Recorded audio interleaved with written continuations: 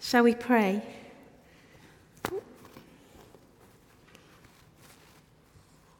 Lord, we thank you so much for your word. And we just pray this morning that these words, formed by human lips and human words, will tell something of your beauty. In your name we pray. Amen. I feel I've messed my hair up. Never mind. My favourite time to sit and watch television in the week is 9 p.m. on a Saturday evening for BBC Channel 4's European drama slot. Although I have to say, at the moment, there is a slight pull between the favourite slot that I might have because the Great Interior Design Challenge is back, and that's on at 7 p.m. Monday to Wednesday. Anyway, back to BBC 4. Recently, on BBC 4, the third series of The Bridge has ended, and the icy blasts and the grey skies of Scandinavia have made way for a warm Mediterranean breeze and brilliant sunshine as the Sicilian detective Inspector Salvo Montalbano chases down criminals through olive groves and the imagined streets of the fictional town of Vigata in Sicily. Based on the detective novels of Andrea Camilleri, the series being aired at the moment is The Young Montalbano, I can't say it, which is the prequel to another series simply called Inspector Montalbano. The Young Montalbano is not to be confused with Inspector Montalbano. The young Montalbano sports a beard, and the older Inspector Montalbano is completely bald. He's also a dramatically different body shape to his younger counterpart, a situation many of us may empathise with. The very wonderful thing, though, about these two series of Inspector Montalbano is the storytelling. Each character that is introduced will, without doubt, have a lengthy story to tell. For example, Inspector Montalbano, young or more mature, may say to a witness that he is interviewing, "So, Signora Ferrari, could you tell me why you went to visit Giuseppe Lamborghini on Wednesday?" He doesn't speak like that. "Well," says Signora Ferrari, "Inspector, the reason I went to visit Giuseppe is because of something that happened 40 years ago." And the story will begin 40 years ago. I love it. It reminds me of being at university in Belfast when just the simple question of where the best place to buy a pint of milk might be is met with a story that involves a mother's cousin who lives next door to a woman whose sister will only buy milk from a certain shop on a certain road. I love a good story. And the two prayers of Hannah that we're looking at this morning sit firmly within an incredible story. Unceremoniously, starkly even, we heard Hannah's first prayer read to us. "Lord Almighty, if you will only look on your servant's misery and remember me and not forget your servant, but give her a son, then I will give him to the Lord for all the days of his life, and no razor will ever be used on his head." These passionate words of Hannah, because they are passionate, as we'll come to see as you hear more about the story, have been called a psalm or a lament or a vow.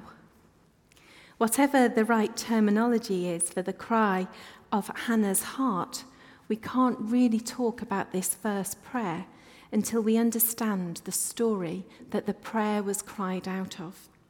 So in true Inspector Montalbano's style, let me tell you where it all began. Like any woman's story that is lived within a patriarchal culture, Hannah's story begins with her husband. Hannah's husband is a man called Elkanah.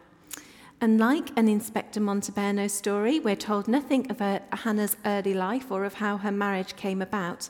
It'd be highly likely that her marriage to Elkanah was arranged, and one that actually In Hannah's case, it would seem, wasn't a bad thing, as Elkanah really loved Hannah. And even though they were living in a culture that valued women primarily for their ability to have children, Elkanah seemed to love Hannah simply for just who she was. In verse 2, though, we read two sentences that completely set the background for Hannah's prayer. Elkanah had two wives, one called Hannah and the other Peninnah. Peninnah had children, but Hannah had none. In these sentences, we're introduced to the sorrow that defined Hannah's life. Hannah was infertile, and the pain of this was unimaginable. Pain made even worse by the fact that Elkanah's second wife, Peninnah, possibly brought into the marriage because Hannah couldn't have children, was able to have children easily. At the time, a husband in Elkanah's circumstances was well within the boundaries of respectability in adding another wife. A man in this society had to have a son. His honor, his name, and his family's survival depended on it. No matter how much he loved Hannah, her feelings were secondary to the all-consuming goal of producing sons. So if you like, Peninnah rescued Elkanah's family line with her repeated success in bearing children. The birth of her first son saw her value increase, while Hannah's standing in the community plummeted. Hannah may have had her husband's love and respect, but Peninnah was the one who held the respect of the community. Hannah's longing for a child and having to live in the shadow of Peninnah's repeated triumphs in childbearing must have been utterly excruciating. It's been interesting thinking about Hannah this week, whilst playing out on Facebook has been something called the Motherhood Challenge. Now, the premise of this challenge was to post pictures of your children that make you happy to be a mother. You were then meant to tag friends to your post who you thought were good mothers. They, in return, took on the challenge themselves by posting photos of their children and tagging more good mothers to join in. Well, you might tell from the slight tone of my voice, I found it a little uncomfortable. To me, you see, if you want to talk about a motherhood challenge, then it would seem more appropriate to acknowledge the roller coaster of emotions that must hit a woman each month when once again she's disappointed that she's not pregnant. A motherhood challenge would be the relentless tick-tock of a biological clock. To me, a challenge would be the longing for a partner and then a family to call your own, when actually you're remaining very firmly single, when you don't want to be. A motherhood challenge would be all the swollen tummies that seem to be everywhere, the invitations to baby showers, the birth announcements, mothering Sundays, miscarriages, and failed IVFs. Hannah would have known this sort of challenge. This woman who lived over 3,000 years ago would most definitely relate to the pain of that many of us will have experienced or are experiencing in this room this morning. Hannah's story tells us what it looks like and what it feels like to be human. Not one human being is exempt from suffering or difficult times, and this is what her prayer comes out of. We enter Hannah's story at a time of religious celebration. Once a year, we read that Elkanah took his family to the sanctuary at Shiloh. He would have brought his family to Shiloh in order to thank God for the good things of the past year, of the harvest, really, and ask him to bless the year to come. It would have been a time of great joy and celebration. Year after year, Hannah would have gone along to the festival, each year probably with another baby of Peninnah's joining the family, and each year highlighting very publicly Hannah's own empty arms. For Hannah, the festival of Shiloh had consistently become an occasion when her infertility was driven home.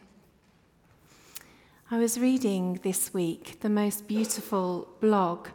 It's on a website, or a blog site really, called Saltwater and Honey, which is a group of bloggers who all get together and they all take it in turns to write blogs. And they're people who are all struggling, or who are living, or who are grieving, or who are just affected by the issues of not having a child.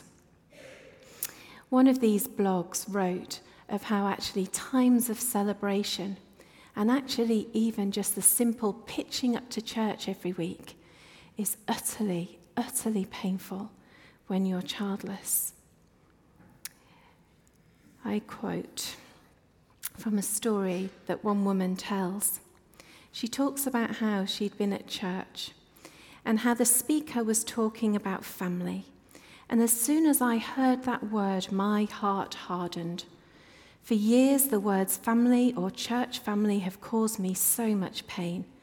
An identity celebrated by churches, but one that can so easily isolate those who are acutely aware of what they don't have.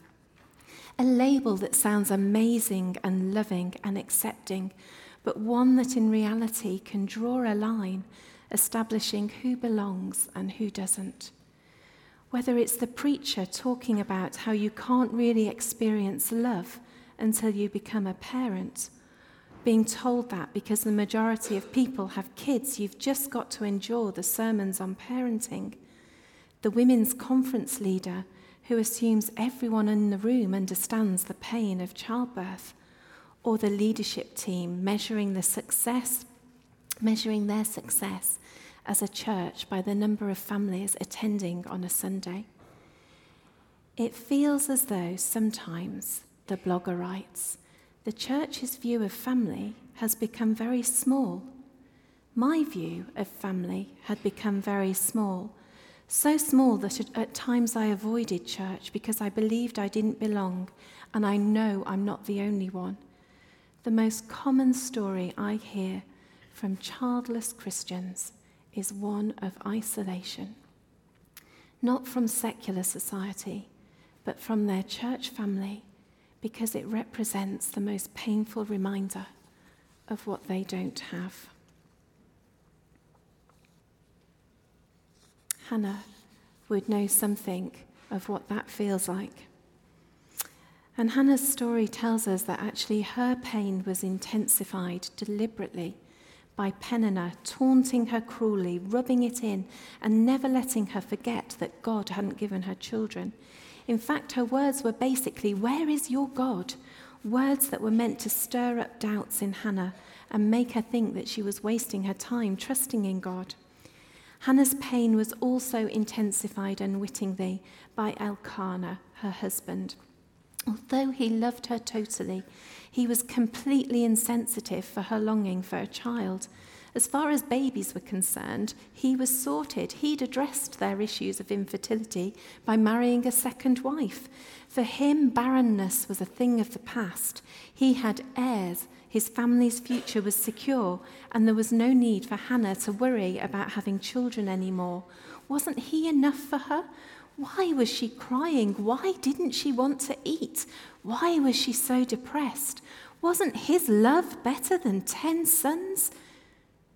His look on the bright side approach simply heaped more pain on one who was already collapsing under the deep weight of sorrow. Eugene Peterson describes Hannah as someone who had a large life. Large because she lived in the largeness of God. God was the country in which she lived. And probably the thing that bothered her most, more than Peninnah's taunts, more than Elkanah's insensitivity, was the overriding reality that God had kept her from bearing children. Twice in Hannah's story, the narrator states the fact that the Lord had closed her womb. These aren't easy words to read. I could explain them away briefly by saying that they're words that come out of a patriarchal culture that always blamed the woman for the lack of a child, a society that didn't recognize that men could be infertile too. But it doesn't feel right to do that here. We know that Elkanah can father children. Hannah believes that God is responsible for her infertility. Had she been abandoned by him? Had he left her in her suffering? If he was the one who'd closed her womb, then surely he must be the one to open it. And so this year at Shiloh, when our story takes place, after the family had finished eating, the Bible tells us that Hannah stood up and she went to the Lord's house. Enough was enough. We're told that Eli, the priest, was sitting at the door. Hannah paid no attention to him. She just walked past, and in her deep anguish and pain, weeping bitterly, she prayed to the Lord. Lord Almighty, if only you will look on your servant's misery and remember me, and not forget your servant, but give her a son, then I will give him to the Lord for all the days of his life, and no razor will ever be used on his head.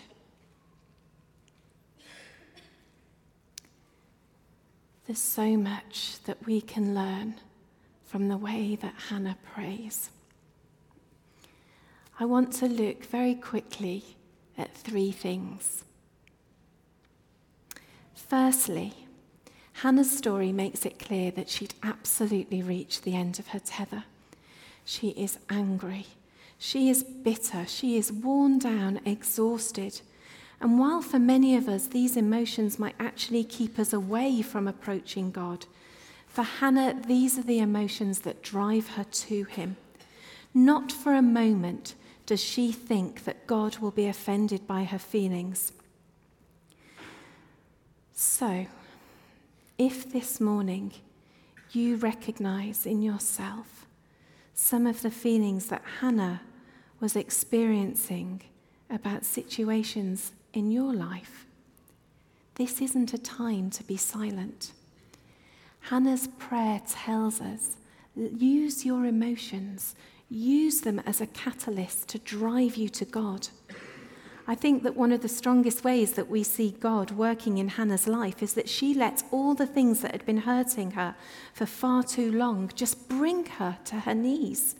The endless suffering which threatened to destroy her faith in God actually served the opposite purpose of driving her to him in remarkable, relentless faith.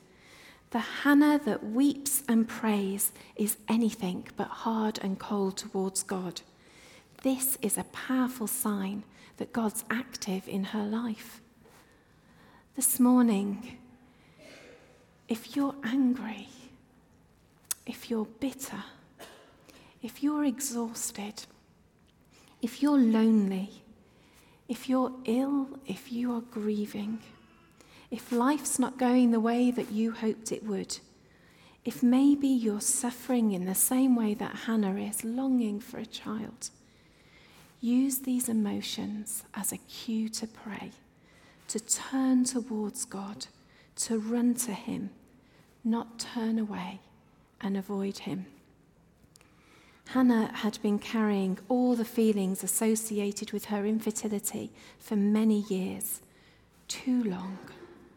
Some of us in this room this morning have been carrying things for too long. Today might be the day that we finally give them voice. The second thing that we can learn from Hannah's prayer is that it was messy. Admittedly, the words that we've just read seem to be very ordered and very succinct, but the fact that Hannah was crying bitterly and that Eli the priest actually thought that she was drunk as he watched her pray suggests that Hannah wasn't worried at all about the way in which she was presenting herself to God. She just laid it all out there. Her prayer was honest. It was utterly human. It wasn't trying to impress. It simply declared in all its rawness that she had come to the end of herself. As a church, we're wanting to develop a culture of prayer, to have a culture of prayer. Romans tells us that sometimes when things seem too big and we don't know what to pray, the Holy Spirit helps us in our weakness, that he intercedes for us through wordless groans. I think that in the way we see Hannah pray, we see something of this groaning, the longing for things to be different. And it's okay that we don't come with perfectly formed sentences and coherent and polite words. Simon Guillebeau wrote from Burundi this week, and he told the story of how the other day he heard someone pray, "Thank you, Lord, that all our hope is gone." Simon writes of how he was thinking, well, that's a crazy prayer. But then the person praying carried on, "We have nothing left but you." Hannah invites us to learn to pray as though we have nothing left but God. This is a culture of prayer, that we come to God with nothing other than who we are. This is the absolute opposite of our Instagram perfect lives. This is willing to be vulnerable, willing to be human, longing to be changed. And the third thing that we learn from Hannah's prayer is that Hannah prays in faith. And she prays believing that God sees her. She believes that he has seen all that she's been through and all the pain that she's in. There's not one person here this morning that God doesn't see. There's nothing that you have gone through or that you are going through that he doesn't know about. You don't need to set the scene for him as I've set the scene for you in regards to Hannah's pain. He just knows. Believing that God sees her, Hannah asks God for the cry of her heart. She asks him for a son. Hannah asks God to transform the impossible places. There is no prayer too big for God. We can ask him into the situations of our life that seem impossible. Nothing is off limits. It's also important to recognize that actually no prayer is too small either. This doesn't always mean that our prayers will be answered yes. One thing to recognize from Hannah's prayer is that for years and years it remained unanswered. When it seemed that God was doing nothing at all, though, God was actually doing something very mighty in Hannah's heart. He was building faith in her. In the silence of your unanswered prayers, have you noticed, do you believe that God is still very much at work in your life?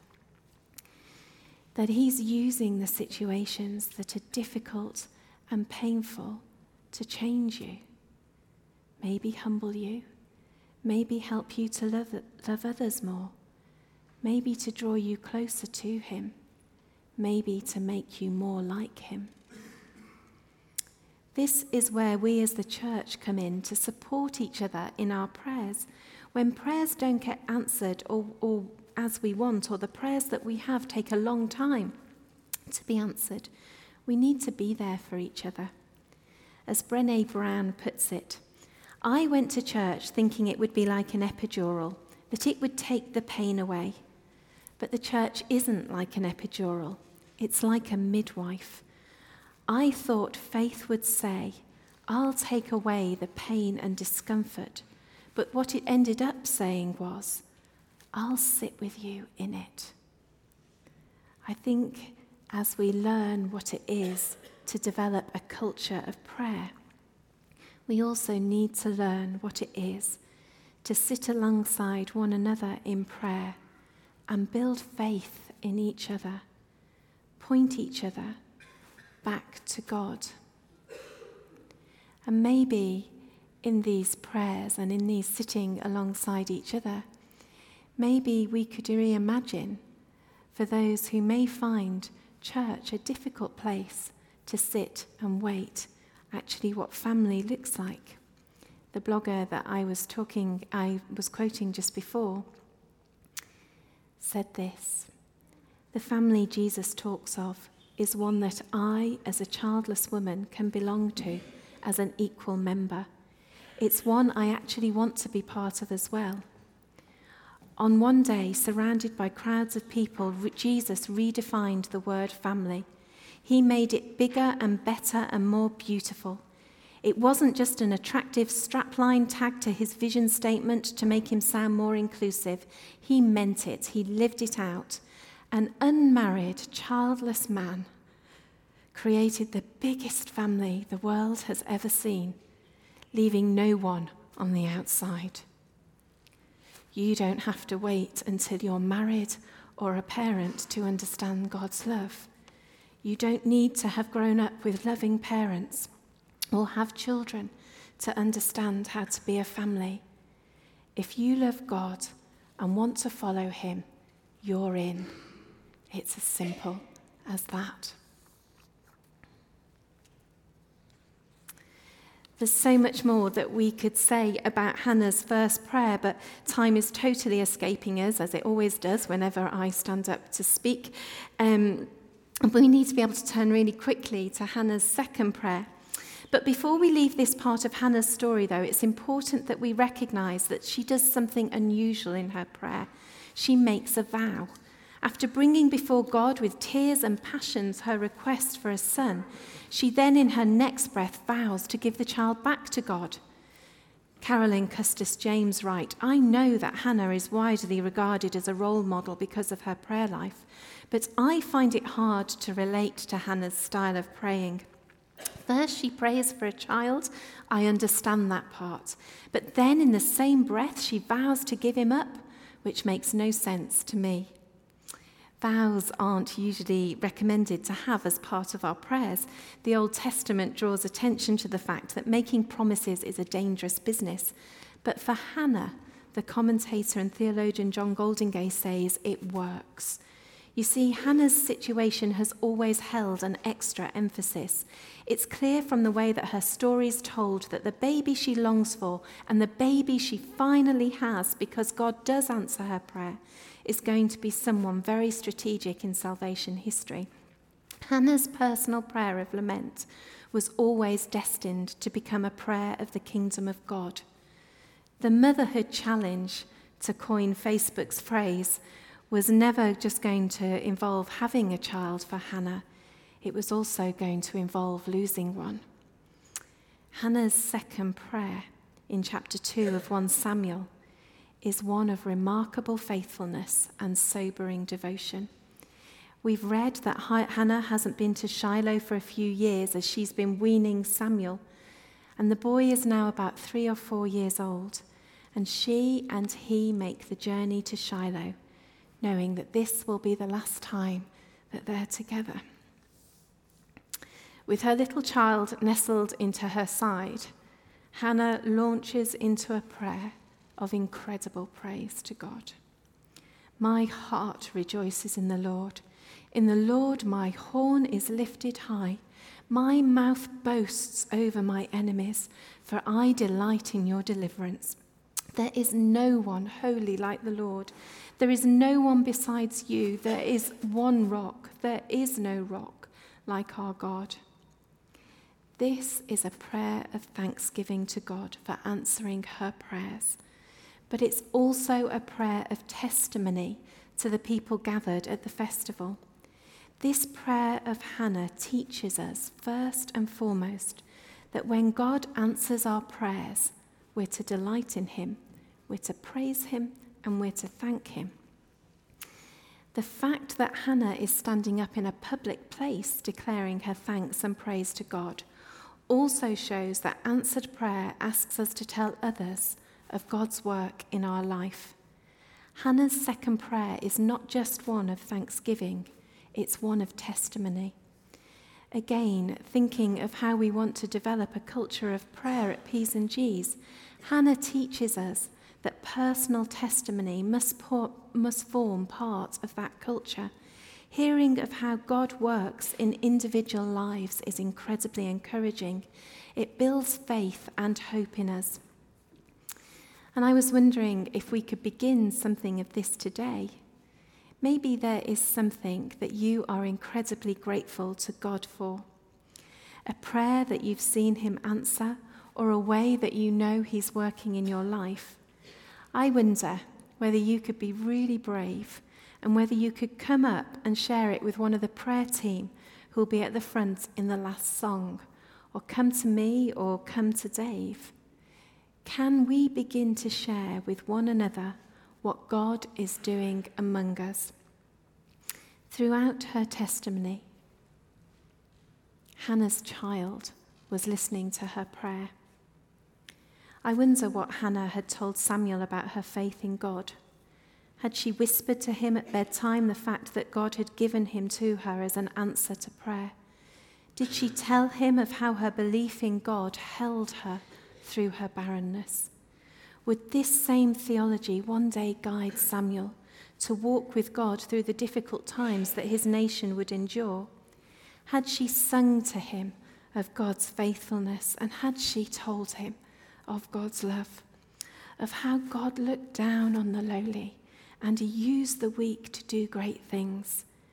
Had she told him that he was special, that a different life had been mapped out for him if he wanted to take it? Had she inspired him with the fact that he was God's child and that God had plans to change the world through Samuel? Was it her theology that Samuel took into Israel's throne room? And was it her testimony of God that had shaped the way that he would mentor Israel's first kings? Had she mentioned it to him that she'd always felt that her years of prayer were for something much bigger than herself? Did she really sense that God had his hand on her son? And was it this sense that gave her the courage to let him go? Firm in the knowledge that God would care for him as she would, because he had cared for her all the days of her life. Recently, I have heard the story of a mother who, like Hannah, gave up her son. This woman's sacrifice was in order that he might escape danger and have the hope of a future. It's a sacrifice that I'm profoundly humbled by, and she is a woman who I don't know, but I find utterly inspirational.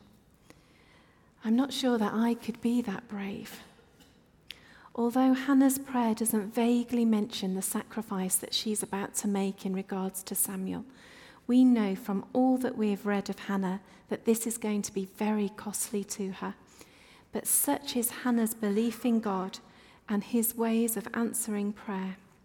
For her, the birth of Samuel meant everything would change, not just for her life, but for the life of all people. Hannah's prayer is deeply prophetic. It speaks of a time that's yet to come, a time when enemies will be banished and the hungry will be fed. It talks of Israel's political situation, and it speaks of great hope. Hannah's prayer ultimately points to the future and anticipates God's power to answer prayer and change things.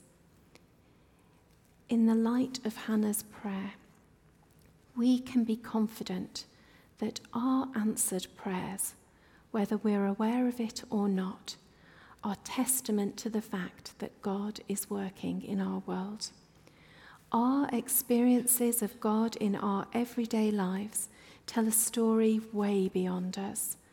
Our testimonies of God's faithfulness and love highlight the fact that one day, just as Hannah prayed, the hungry will be fed, the humble lifted high, those who are weak will be strengthened, that one day there really will be no more sorrow, no more sadness, no more sickness, no more disappointment, no more wars, and no more death. I feel that it's been a whistle-stop tour through the prayers of Hannah. We could have said a lot more. You'll be very glad that I'm not. But let's leave this morning assured that we have a God who longs for us, no matter how we're feeling, to turn towards him. We have a God that calls us to come as we are. We have a God that sees each and every one of us. He knows what's going on in our lives, and he knows the prayers of our hearts. We have a God who longs for us to bring our prayers to him, even the ones that seem impossible.